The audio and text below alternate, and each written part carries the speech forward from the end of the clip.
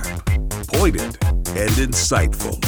This is Stacy on the Right on American Family Radio and Urban Family Talk. And remember, the only thing these corrupt politicians will understand is an earthquake at the ballot box. That's what they will understand, and they're going to see it. To keep America great, we have to re-elect a president who's been fighting for you every day. If I got a subpoena, think of this. If I got a subpoena for emails, if I deleted one email like a love note to Melania, it's the electric chair for Trump. Thanks to the president's stand, Mexico has done more to secure our border in the last 10 days than the Democrats in Congress have done in the last 10 years.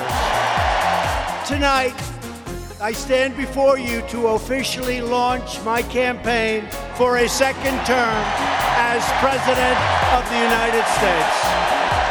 And now, Stacy Washington. Oh my goodness. How can you not get excited when you hear, Donald Trump cracking jokes and just laying things out ever so clearly at that rally? Yeah, we're still geeking out about it. The rally, we're still in rally mode. We've still got our Trump gear on, our Trump tennis shoes, our Trump, you're the best mom out of all the moms in the universe, the very best, I tell you, there's no one like you mugs, and the t-shirts, the flowery Trump hats. I have all the gear. I even have a Trump scarf, like it's like a handkerchief, but it says Trump on it, and it's black. It's like Harley Davidson wear. I know. All the best stuff. So welcome to the show today. I'm so excited. It's Friday. We have so much to talk about, and we're going to get into a ton of things. First off, I want to make sure that we have our encouragement. We're going to dive into that right now, right off the bat. And today we're talking about Titus 2, 11 through 15. And so let me give you that real quick. For the grace of God has appeared that offers salvation to all people. It teaches us to say no to ungodliness and worldly passions and to live self-controlled, upright, and godly lives in this present age, while we wait for the blessed hope, the appearing of the glory of our great God and Savior Jesus Christ, who gave himself for us to redeem us all from wickedness and to purify for himself a people that are his very own, eager to do what is good. These then are the things you should teach. Encourage and rebuke with all authority. Do not let anyone despise you. So we're supposed to be inspired to obtain useful motives to godly living. So that brings us to a question, doesn't it? Why is it that so many people profess to be a Christian, but so often don't act like it? Like on Sunday, they look totally churched out. Their hands are up. They're singing. They're smiling. They're kind. But then afterwards, during the week, they're acting in ways that would bring shame and reproach on Christianity. They're not diligent and successful in our Christian walk. This could apply to anyone, so no judgment here. So perhaps, maybe, when we keep falling into ungodly behavior over and over again, it's because something is lacking. We need to have what it is that teaches us to say no to ungodliness and worldly passions and to live self-controlled, upright, and godly lives in this present age. Now, this is not to condemn, but rather to exhort and encourage us to seek after those things that would help us to live self-controlled, upright, and godly lives. So we can't just practice godly living for ourselves. We have to teach our children, and by example, teaching others as they watch us live, how to live godly as well. So how do we say no to ungodliness? How do we learn to live self-controlled, upright, godly lives? Well, Titus 2:11 indicates to us that it's the grace of God that brings salvation and which has appeared to all men. So first off, notice that no one's left out in this opportunity. This has appeared to all men. I know that this grace is manifested in Christ, and I'm sure that this involves the Holy Spirit and God's grace. These are the manifestations of his love and of his power and of his presence. To put it into practical terms, perhaps this suggests to us that a couple of vital concepts that we are to learn, which are to motivate us to self-controlled, upright, and godly lives, are first, the fear of God. Fearing God is essential. Listen to the advice the apostle gives to keep our lives in line. In 1 Peter 2:17, he says, show proper respect to everyone, love the brotherhood of believers, fear God, honor the king. Proverbs 1:7 tells us to fear the Lord. The fear of the Lord is the beginning of knowledge, but fools despise wisdom and discipline. So we know now that we have to make a godly, prudent decision. Every time we're doing decision making, we have to be solid. We have to be prudent. And we also know that we have to live godly through understanding that what type of fear this is. So we're not talking about fear like running and hiding, or the fear that I feel when I see a spider or a huge worm when I'm gardening. That's kind of irrational and ridiculous. We can't run from God. The fear we're talking about here is awe, reverence, and respect that leads to prompt obedience. Deuteronomy 31:12-13 says, assemble the people, men, women, and children, and the aliens living in your town, so they can listen and learn to fear the Lord your God and follow carefully all the words of this law. Their children who do not know this law must hear it and learn to fear the Lord your God as long as you live in the land you are crossing into the Jordan to possess. So this tells us that fear of the Lord is desirable and teachable. It's learned by hearing the law of the Lord, things recorded by God in the Old Testament in this case. Jesus also teaches this. In Luke 12:4-5, he says, do not be afraid of those who kill the body and after that can do no more. But I will show you who you should fear. Fear him who after the killing of the body has the power to throw you into hell. Yes, I tell you, fear him. Woo! That's kind of tough, isn't it? Jesus never pulled any punches. He was always straight to the point, no chaser. Solomon says in Ecclesiastes 12:13, now all has been heard. Here is the conclusion of the matter. Fear God and keep his commandments, for this is the whole duty of man. So, according to Solomon, fearing God, in a sense, is basically what life is all about. Fearing, revering him, being in awe of him, loving him, obeying him. Boom, there it is. This fear amounts to a recognition that we are totally in God's hands and will be judged by him. Luke 23:40-41 says, but the other criminal rebuked him. Don't you fear God, he said, since you are under the same sentence? We are punished justly, for we are getting what our deeds deserve. But this man has done nothing wrong. The thief knew that Jesus was innocent. Psalm 33:8-11 says, let all the earth fear the Lord. Let all the people of the world revere him. For he spoke and it came to be. He commanded and it stood firm. The Lord foils the plans of the nations. He thwarts the purposes of the peoples. But the plans of the Lord stand firm forever, the purpose of his heart through all generations. And we know that God spoke this world into existence. But is it that we just see everything around us, the tiny snippets of grass and the thousands of different types of flowers and the variation in the color and the beauty, the different sky, never the same cloud in the same place twice, everything that he's created, no two people exactly the same, even identical twins have distinguishing factors, and we don't stand in awe of that. We don't revere that. If we truly understand everything that we see, everything that we breathe, everything that we are is created by God, how can we not fear him and stand in awe knowing this?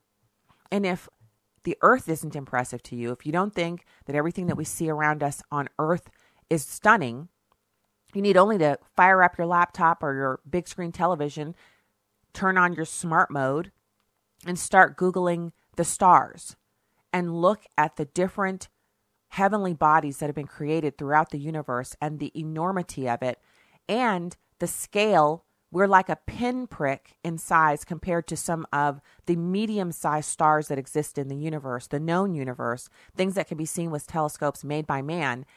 And all of those things exist outside of our reality. We know they're real and they were created by God. Such power like that has to be respected.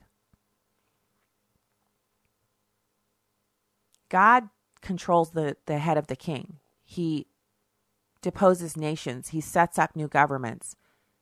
We have to fear him. So the fear of God could perhaps prompt people to look for security, for whatever will enable us to be pleasing and acceptable in his sight, rather than bring his anger and vengeance or make us a stench in his nostrils. We don't want to be that. Hebrews 10:31 says, it is a dreadful thing to fall into the hands of the living God. Fear of God will prepare people to respond readily when a way is opened or pointed out for them. The grace of God that has appeared to all men has said in John 14:6, I am the way, the truth, and the life. No one comes to the Father except through me. Fear of God is also the motivation for people to dig into the Word of God so that we know what it is that God expects, demands, and requires of us as human beings. Fear of God enables people to be aware and convinced of God's reality, his power and authority, his purity and holiness, and that he holds true to whatever he says. He is not a man. He cannot lie. So how do we come to possess a fear of God like that? Well, one way is by hearing and reading what God can do and what he has done. In Leviticus 10:1-3, it says, Aaron's sons Nadab and Abihu took their censers, put fire in them, and added incense. And they offered unauthorized fire before the Lord, contrary to his command. So fire came out from the presence of the Lord and consumed them, and they died before the Lord. Moses then said to Aaron, this is what the Lord spoke of when he said, among those who approach me, I will show myself holy. In the sight of all the people, I will be honored. So in and of ourselves, we can't even approach God. We can't withstand his sheer holiness. We need Jesus Christ for that. He's the one who, his propitiation, what he sacrificed on the cross, enables us to be clothed in white and to be made right and holy and righteous to be able to approach the throne of God. Joshua 7:25-26 says, Joshua said, why have you brought this trouble on us? The Lord will bring trouble on you today. And then all Israel stoned him, and after they had stoned the rest, they burned them. Over Achan they heaped up large piles of rocks, which remain to this day. And then the Lord turned from his fierce anger. And I'll remember the story of Achan in the Old Testament. But the New Testament also speaks of the same God. Romans 11:22 says, consider therefore the kindness and sternness of God, sternness to those who fell, but kindness to you, provided that you continue in his kindness. Otherwise, you also will be cut off. Okay, so not playing around. In Acts 13:9-11, Saul, who was then called Paul, filled with the Holy Spirit, looked straight at Ananias and said, you are a child of the devil and an enemy of everything that is right. You are full of all kinds of deceit and trickery. Will you never stop perverting the right ways of the Lord? Now the hand of the Lord is against you. You are going to be blind, and for a time you will be unable to see the light of the sun. Immediately, mist and darkness came over him, and he groped about, seeking someone to lead him by the hand. And there's other cases. Herod was smitten with worms. Ananias and Sapphira, they were killed. They lied, they were killed. So we have to learn to fear God. We have to make this personal. We have to understand that fearing God is not something for weak people or something that, obviously unbelievers mock us when we say we fear the Lord, but it is for them not to understand, because the gospel is foolishness to those who are perishing. We have to fear him. He's watching. He knows our every thought and action, and he cares for us intensely. We have earthquakes, tsunamis, volcanoes, rain, blight, drought, pestilence, and still we persist through the grace of God. Who is in control of history? Who sets up and deposes kings and rulers? Who's able to throw souls into hell where there is weeping and gnashing of teeth and there is no escape? This is not pretend. It's not stories or fairy tales. We have to take it seriously and let it affect our life and move us to constant godly living. And as important as that is, we also have to understand the essentiality of loving God. So as we close out this segment, I want to cover the second part of this, which is what else do we need to learn how to properly be motivated to godly living? Well, of course, we have to learn to fear God, as I've just explained, but we also have to understand the essentialness of loving him. So we'll cover that on Monday. But that's the first segment of the show. So God bless. Hang around. There's more Stacey Washington right after this.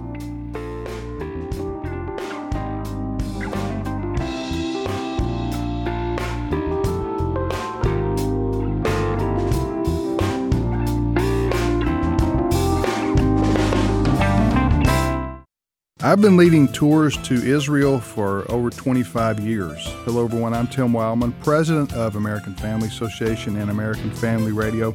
I started going to Israel with my dad in the 80s and learned how to lead tour groups. And so been doing it ever since. And now my wife has joined me, Allison, and we love taking folks who support AFA and listen to AFR to Israel. And we'd love to have you come along with us as well. That's in March of 2020. We're letting you know ahead of time because we know that people need as much advance notice as possible to get ready for a trip like this. So if you want to go with us to the Holy Land in March, go ahead and get the information at twholyland.com. That's twholyland.com.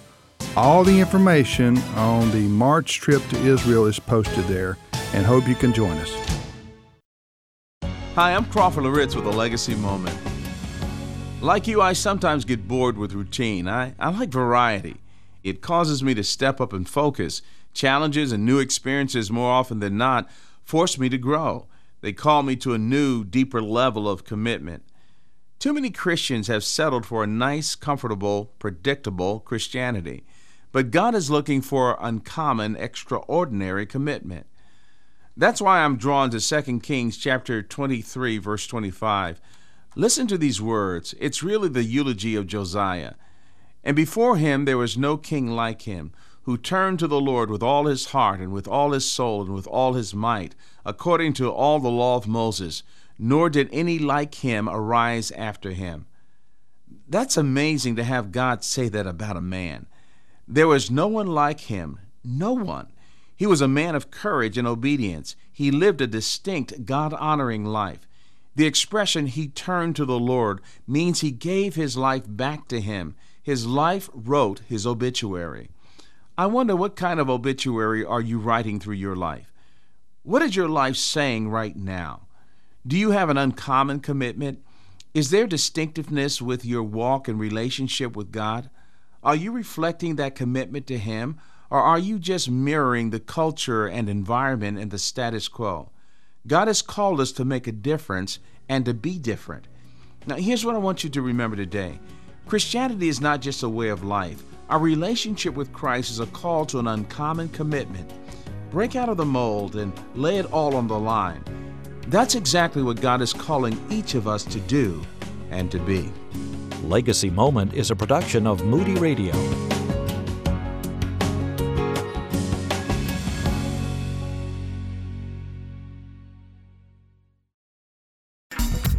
Welcome back to Stacy on the Right on American Family Radio and Urban Family Talk.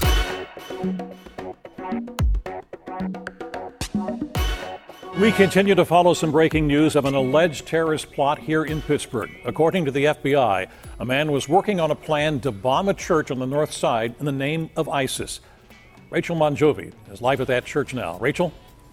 Well, according to FBI agents, this is the church that the man was planning to attack. It's right in the middle of a residential neighborhood here in Perry South. We just got done talking to a group of workers who have been out here since this morning. They say they saw dozens of FBI agents and many other law enforcement here earlier today.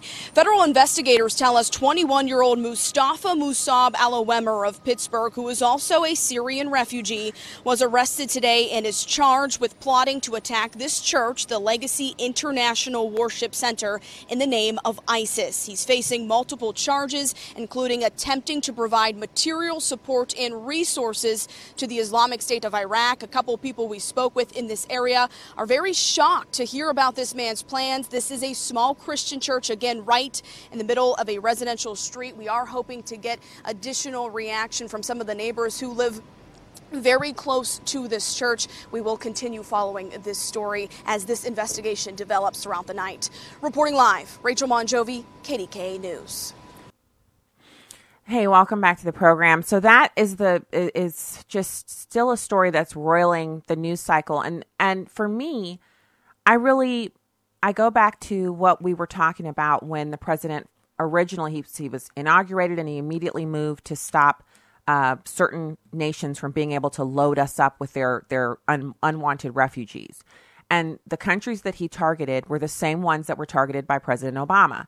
And it was really not a big deal. It was something that the left hated just because Trump did it. When Obama did it, they were as quiet as church mice. But when Trump did it, it was a racially motivated, just absolutely dastardly deed. This is one of those individuals who never should have been able to come into this country because he hasn't been properly vetted and he's not someone who belongs here. And I know that's something that really ticks people off. When you say someone doesn't belong here, then the first thing that happens with a Democrat is their emotions are engaged. And instead of asking, why doesn't the person belong there? What parameters enable a person to belong here? Why would I say that based upon the facts as they stand, the person was going to bomb a church? No, I must be, I guess the person is of Islamic descent, so I must be an Islamophobe. No, I must hate Muslims. No, it's none of those things. I don't think we should, as a matter of routine, bring people into this country who want to harm us. People who are unable to assimilate. And we know who they are. We know where they come from. And we understand the reasons they're here to destroy our country. Now, you might say, as some Democrats do, that they're mentally ill. That means they don't belong here. We have enough of our own mentally ill people. We're all full up with crazy. We don't need any more. We shouldn't ever import things that we already have in overabundance, if you understand what I'm saying. And yes, I'm talking about people, but not everyone belongs in America. If everyone belonged here, it wouldn't be America, would it? So this is kind of crazy that the very thing that President Trump said would happen has happened because we were lax in our standards in bringing people into the country. Now, I don't want emails or people getting upset with me because I'm telling the truth about this. It's not something that I'm willing to, you got a problem with me saying that. It sounds like a you problem, a personal problem. Now, listen to the name of this guy, Mustafa Musab Alawimer. He was planning a bomb attack on a church in Pittsburgh. He's a 21-year-old resident of Pittsburgh, arrested for one count of attempting to provide material support and resources to ISIS. Again, why isn't he over in the third world, living on nothing, eating sand, and basically understanding that what he supports, that's what it brings? Notice none of the Islamic countries are taking these refugees in. He planned to bomb the Legacy International Worship Center using a weapon of mass destruction, and he bought a number of items that could be used in making a bomb. So, again, why are we bringing people who want to bomb us? Why are we bringing them into this country? All right, so we have a couple of stories to run down here. First of all, the Supreme Court has actually issued a ruling saying that the giant Peace Cross War Memorial does not violate the Constitution. Now, this has been one that I have been it's so annoying because the large crosses that if you've ever driven across the country in any section, you'll see sometimes within view of the highway that these are huge crosses. Sometimes they're at churches, sometimes they're on private property. Sometimes they're in parks and they're memorials to our war dead, whatever. They're huge and they're really beautiful. And they each have a different reason why they were erected and put where they are. And so this is a 7-2 ruling by the Supreme Court. Ginsburg and Sotomayor were the dissenters. They ruled that not only the Peace Cross can stand, it does not violate the Constitution. They sent the case back to the lower court to follow their guidance. And Ginsburg read her dissent from the bench. I'm laughing because they're saying that's kind of rare. So what? I'm glad she's still kicking and she can read stuff from the bench. That's fantastic. So again, back to a couple of other breaking things. So there's also this Democratic aide that just got 4 years in prison for doxing GOP senators during the Kavanaugh hearings. Now, remember, I reported on this guy getting convicted. He was a former aide to Senator Maggie Hassan, sentenced to 4 years in prison on Wednesday for hacking Senate computers and releasing personal information online about 5 Republican senators out of anger spurred by their roles in the confirmation hearings by Justice Brett Kavanaugh. So this guy's name's Jackson Costco. He's 27 years old. And U.S. District Court Judge Thomas Hogan said that this sentence for Jackson was needed to send a signal that criminal harassment driven by political motives would be punished severely in an era marked by extreme political polarization. Hogan said from the bench, "We have a society that has become very vicious. It's very concerning to the court and unfortunate that you played into that." So in April, Costco pled guilty to 5 felonies, admitting that after being fired last year from his work as a systems administrator on Hassan's staff, he repeatedly used a colleague's key to enter the office, install key-logging equipment that stole work and personal email passwords, and downloaded a massive trove of data from Senate systems. He also acknowledged that after growing angry about the GOP's handling of the Supreme Court nomination, he released home addresses and phone numbers for Senators Lindsey Graham, Orrin Hatch, and Mike Lee on Wikipedia. After initial press coverage of that doxing, Costco released information about Mitch McConnell and Rand Paul. Hogan, the judge in this case, said it was a rather vicious offense that was totally unjustified, and we need to send a message out there. We need to have some deterrent and community understanding. So prosecutors had sought a 57-month sentence, and lawyers for Costco had asked for a 2-year prison term. Prosecutors got 48 months of the 57-month sentence they were asking for, which is pretty good. Now, Costco did apologize and blamed his state of mind back then on substance abuse. He said he was using cocaine, psychedelics, and alcohol on a daily basis. Another Senate aide from the same Democratic senator was also charged yesterday with 2 misdemeanors in Costco's scheme, aiding a computer fraud and evidence tampering. So kind of like, whoa, 4 years. That's big. That's really big. So we're going to be following along to see if anyone else gets a little bit of that, smack down, because it's needed. I'm absolutely excited that happened. Why? Because it's justice and we need to have that. So we did mention a couple of days ago on the show the contentious fight in the New York Senate, where you have Governor Andrew Cuomo actually signing into law this bill giving driver's licenses to illegal aliens. Now, I see this as an opportunity because, having some time to think about it, it becomes really evident that the driver's licenses are something that New Yorkers on the whole don't want illegal aliens to have. And this isn't just Republicans. If more illegals stay and have driver's licenses, the more likely they are to vote. And so if you understand how this is working, the Democrats are advertising. They're saying, look, if you want to be a lawbreaker, vote for the Democrats because we'll help you break the law. And we'll help you break the law as long as you vote for us. It's a transactional type of a thing. So there's a total lack of public support for granting licenses to illegals. A New York Times article painted the issue as suburbs versus sophisticates, but even some Democrats recognize that supporting the bill could come back to haunt them.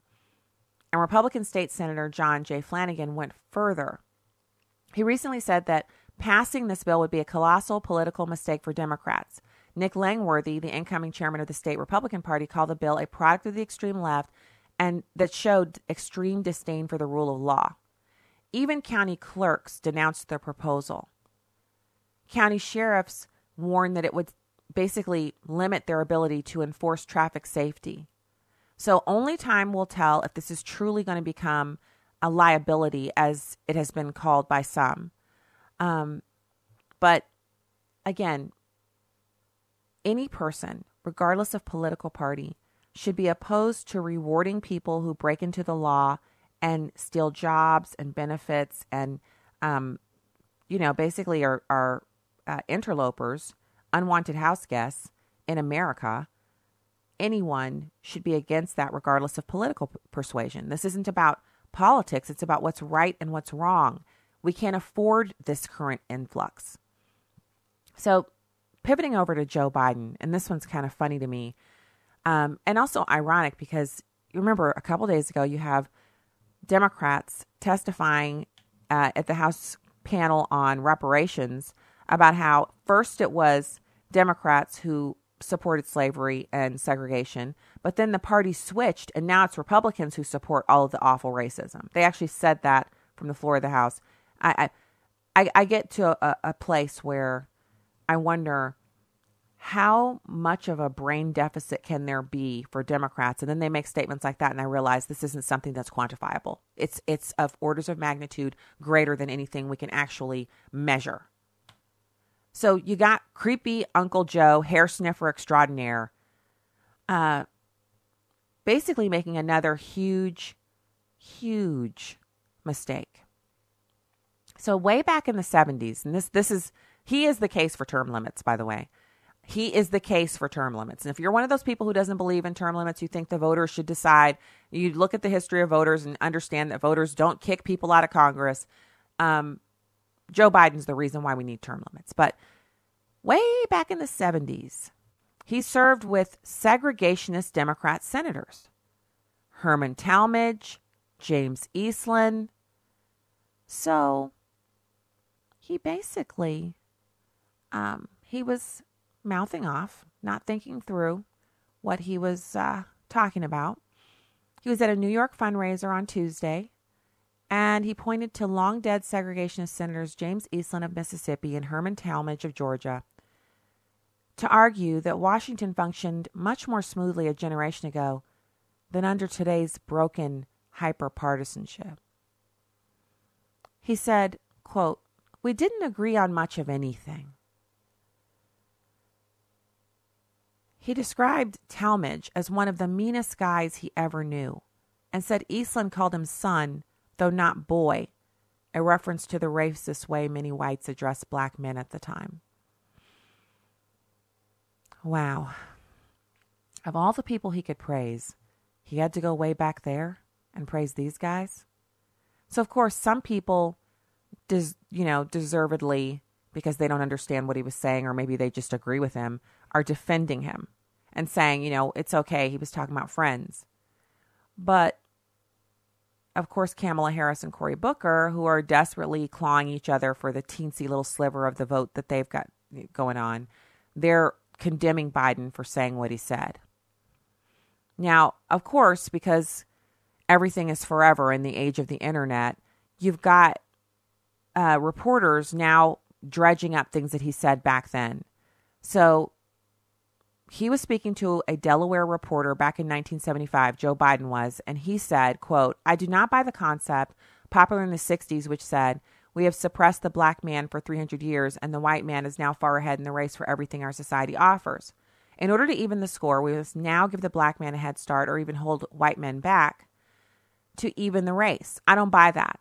I don't feel responsible for the sins of my father and grandfather. I feel responsible for what the situation is today, for the sins of my own generation, and I'll be DAMNED if I feel responsible to pay for what happened 300 years ago." End quote. So remember, it was just a couple of days ago that the Democrats, his party, the party he hopes to lead as president and has led as vice president and in the Senate and, just numerous roles for almost 40 years, Joe Biden has. They held a just ridiculously shameful hearing on reparations. Basically, they want to victimize every black person running around today who is currently under their wing thinking they're a victim, and the rest of us who are wild and free and don't believe we're victims, we all need to be corralled in and stuffed into like one of AOC's concentration type camps and made to believe that we're victims. Told to put down our industriousness and the power of our minds and to start looking at our skin and worshiping our skin and asking the government and white Democrats to bail us out. So Joe Biden has said so many crazy things, so many. But this, it resurrects some of his old views. And I hope to goodness gracious, Donald Trump he's got all these things and he's making up. They should be mocking up the commercials right now. the memes, all of it. This man is so ultimately easy to take down, Joe Biden is. He doesn't even know who he is. He's been in politics so long. All right, we'll be right back. Stay there. What does it take to live an uncommon life? Here's former Super Bowl winning coach Tony Dungy with today's uncommon moment. Christ is the classic example of the role model we are called to be. A tour through Scripture reveals a Christ who was always finding people where they were and taking them where they needed to be. He was always seeking people who thought they were nobodies and making them into somebodies. Jesus is the example we're to follow, the person we were meant to be like. We won't reach perfection until we see him face to face, but we are called always to be moving in that direction. God didn't just glorify himself by sending Jesus into this world. If we will let him, he glorifies himself by sending Jesus into this world through us. Tony Dungy, author of the popular Uncommon book series. Discover more at CoachDungy.com. That's CoachDungy.com. Hi, this is Jim Stanley, General Manager of American Family Radio, here to tell you that change is on the air. Excuse me, Jim. I believe the saying would be changes in the air. Well, that's true, too. We've got some big changes coming up, and you'll hear them on the air. Oh, right, boss. Go ahead. As I was saying, changes are coming, and you'll hear them on the air beginning Monday, June 24th, here on American Family Radio. So, do they affect me? I mean, are we cool here? I mean, we're cool, right? Pastor Joseph Parker. You know, obviously when things are going well, it's much easier to have an attitude of thanksgiving and praise to the Lord. But even when things are going difficult, it's important to know too, there's never a time that's inappropriate for us to thank and praise God. Now some may ask, well, what about when you're going through difficult times, when you're walking through the valley of the shadow of death? We can have two different responses. We can worship or we can whine. Tune in to the Hour of Intercession, weekday afternoons at 1 Central on Urban Family Talk. It's The Candidates with Brett Baer. Wayne Messam, mayor of Miramar, Florida, released a video announcing his candidacy for president of the United States. I'm passionate about the American dream because it's not a fictitious thing for me. It's real for me. Chris Stirewalt, Fox News politics editor. His parents were Jamaican immigrants.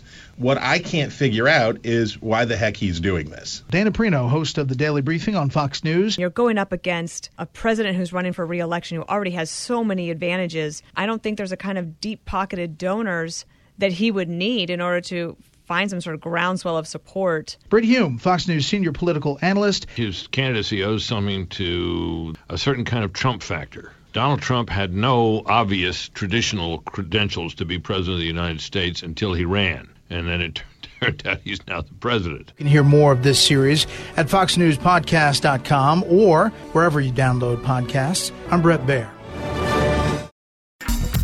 Welcome back to Stacy on the Right on American Family Radio and Urban Family Talk.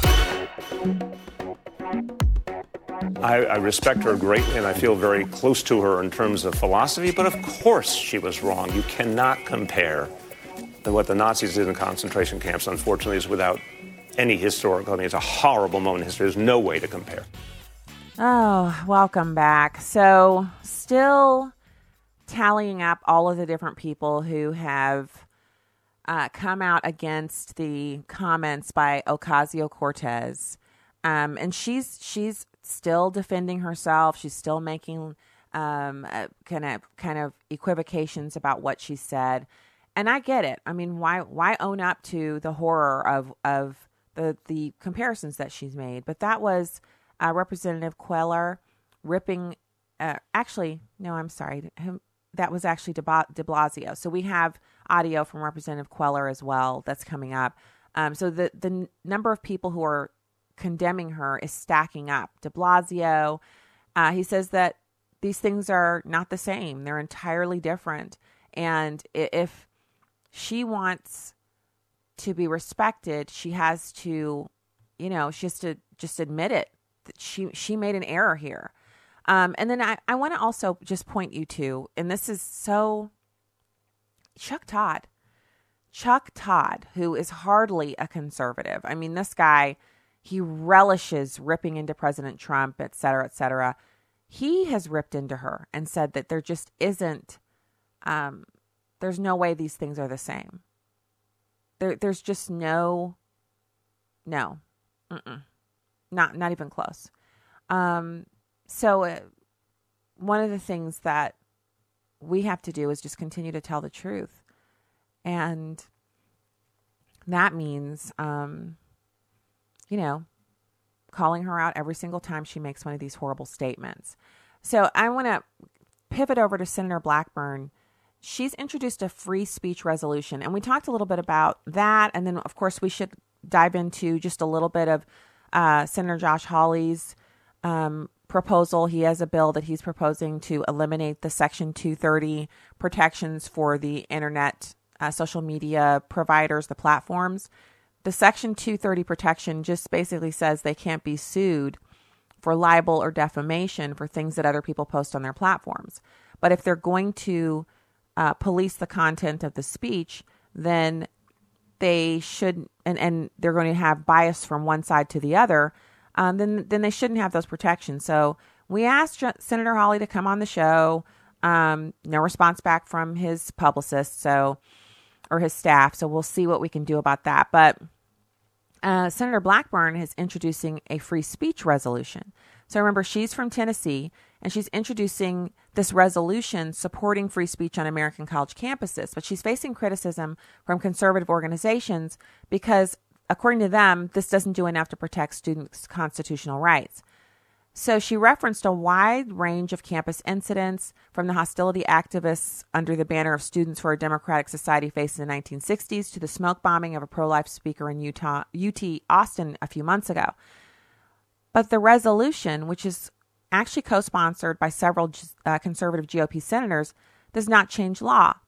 It simply urges the Department of Education to enact policies that would protect free speech and underlines the Senate's support of students' constitutional rights. Now, the resolution comes just months after the Trump administration announced its intention to tie federal research dollars to First Amendment protections on college campuses. So, students, and I myself, I agree, the Senate can actually do much more than non-binding resolutions. The Senate should be seeking statutory reforms through a proposed reauthorization of the Higher Education Act.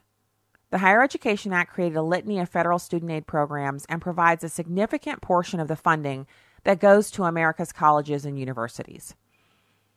Now, one of the things that would really make this just perfect is to have priorities, fiscal priorities, focused on streamlining federal student aid, simplifying loan repayment, holding colleges accountable for repayment rates, holding colleges accountable for matriculation of students, like how many students actually begin and how many end, which would radically change the kind of kids who get admitted. And they would also be much more careful about how much college costs if they were held accountable. So, these are good ideas. These are the kind of things that we need to see more of. The non-binding resolution, it's almost like it's just something to get your name out there. So we don't want senators putting bills out that are non-binding resolutions. It's a waste of time. We're not paying them $178,000 large a year for them to put out non-binding resolutions. And usually I like the stuff that she does, so this isn't personal with me. So we mentioned the illegal alien driver's licenses in New York City. Well, the New York County clerk there is refusing to give driver's licenses to illegals despite the new law. He didn't care. So it's Erie County Clerk Michael Mickey Kearns. He says he's not going to give illegals driver's licenses. He actually issued a letter to Erie County Attorney Michael Siragusa. He expressed his discontent with the law's inconsistency. He says, I will not be granting driver's licenses to illegal immigrants, and I expect to be sued by the state either way. He's one of the state's most outspoken critics of the bill, and public opinion appears to favor his point of view. A Siena College poll concluded that 53% of New Yorkers opposed green light legislation before it became law. Now, One of the organizers for Greenlight, Jennifer Connor, who's a useful idiot and a nincompoop, says that the only reason to be against all of this is xenophobia and fear. Notice, personal attacks are the way to vanquish your enemy when your ideas stink. She says, we will come after you if you don't uphold the law because of racism and xenophobia. Oh, good grief. So here, listen to these numbers. This is where the rubber meets the road. Speaking about driver's licenses, Connor said there are more than 900,000 illegal aliens in New York, 200,000 of which are thought to be ready to apply for driver's licenses. So New York State Attorney General, another useful idiot and member of Nincompoops Incorporated, Letitia James, told the Daily Caller News Foundation that the law is well-crafted and contains ample protections for those who apply for driver's licenses. As the state's attorney and chief law enforcement officer, my office will vigorously defend it because I'm into protecting lawbreakers from, law. But when citizens rear up and try to, get a little something going, I'm ready to smack them down because they deserve it. But illegal aliens? Not so much. So, in other news, a U.S. Navy drone was hit by an Iranian air missile over the Strait of Hormuz in an unprovoked attack. Now, the Iranians are saying this is an indication that they're ready for war with us. And I'm thinking to myself, they don't understand what war means from our side. Like, they don't even know what we're like. So they shot down a drone. That was idiotic. They shouldn't have done that. It was a U.S. Navy drone. And now the United States Navy is searching for the wreckage of one of our U.S. high-altitude drones. They used a surface-to-air missile to hit it. Now, of course, we returned fire verbally hours after they blasted our high-altitude drone out of the sky. They say it's an unprovoked strike and that Tehran has issued false justifications for it. And President Trump just tweeted out, Iran made a very big mistake. A couple hours after the downing. It's the most recent provocation in the region. And I just, they're claiming the drone was over Iranian airspace. American officials say that it was unequivocally in international airspace. I don't see Americans striking them over a drone. But I wouldn't be surprised if the drone was worth millions of dollars, right? So let me tell you a couple things about the drone. It's a U.S. Navy RQ-4A Global Hawk drone. It was over international airspace and about 17 miles from Iran at the time. The drone provides real-time intelligence, surveillance, and reconnaissance missions over vast ocean and coastal regions, according to the U.S. military. Now, Iran tried to shoot down another drone but missed, and officials feel it is a must that they find the wreckage before Iranian forces recover it.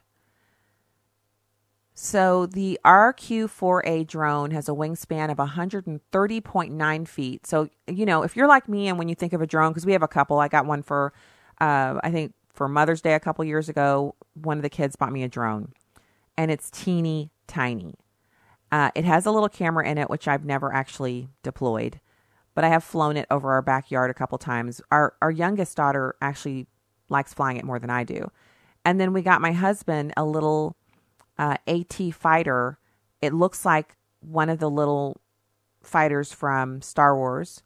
And it's a drone. And we got him that for, I think, Father's Day. And again, youngest daughter loves flying that thing. But they're so teeny tiny. So this is a real drone, and it's huge. The range of this thing is 14,154 miles. It can travel speeds of 357 miles per hour. It can go to altitudes of up to 60,000 feet and has an endurance of 34 hours. So they can fly it around nonstop for 34 hours. Wow. It is a part of the reinforcement efforts that have been put into play by President Trump last month. And oh my gosh. Okay, so Just in your mind right now, for 1 second, imagine how much this drone must cost. And remember, just a second ago, I said it probably costs a couple $1 million. Would you believe that each of these drones, because with a wingspan of 130 feet, that means it's actually big enough for somebody to get in it, but it does, humans don't fly these things. Each drone costs up to $180 million each. Oh my goodness. Don't you feel good when you hear that, when you're pumping out the tax dollars and you spend the first 3 or 4 months of the year working for the U.S. federal government? That's your drone. Its name is RQ-4A Global Hawk.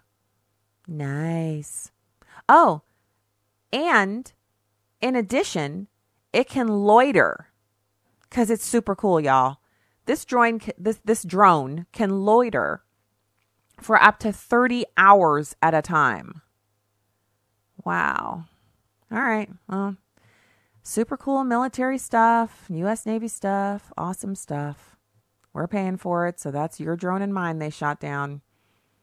What would have been awesome is if we'd shot down their second surface-to-air missile attempt to shoot down the drone, just obliterated it, and then blown up the surface-to-air missile site where the attack was launched from. And we do have that capability. And it would have been cool if we had used it. Unfortunate that we did not. Anyway, so they got what they wanted. They shot down one of our drones. They're actually kind of cool looking. It has like an Air Force One vibe with the really large nose with the extra tall nose at the front. The wings are super skinny. And then it has what looks to me like a single engine in the middle instead of an engine on each of the wings. And then, tiny little tail fins. So, I'll put a link up to this story so you can see for yourself if you want on Facebook. You can check it out. All right. So since we're speaking of this downed drone and Iran's actions and their blustery statements they've made, over at the Daily Signal, James Carafano, who's a good friend of mine from the Heritage Foundation, he's been writing about the war, rumors of war, etc. And so in his piece here, he's talking about President Trump's policy towards Iran, which tends to fuel endless speculation. Now, there's been a lot of public hand-wringing over the announcement that we're sending an additional 1,000 troops to the Gulf region, but we actually haven't given off any official signals that we're escalating the standoff with Tehran. Now, James Carafano spent 25 years in the Army, like my dad. My dad was in for 26 years, but it doesn't take a military career or a war college diploma to deconstruct what's going on. 1,000 troops is not enough to invade any place. Even if you count the additional troops deployed last month on the strength of the intelligence concerning an Iranian threat to shipping and potential U.S. forces and assets in the Middle East, the number of U.S. boots on the ground there are far too small to suggest a buildup for any major offensive action.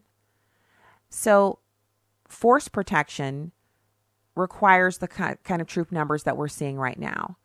Force protection means defending U.S. forces in the region and policing the Hormuz Strait against malicious attacks on shipping. So, the reinforcements were sent at the request of Central Command. It's not an escalation for war. President Trump wouldn't be ready to do that. He's not a warmonger. He's not Hillary Clinton. All right. You have a fantastic weekend. God bless you. And back with you on Monday. StaceyOnTheRight.com.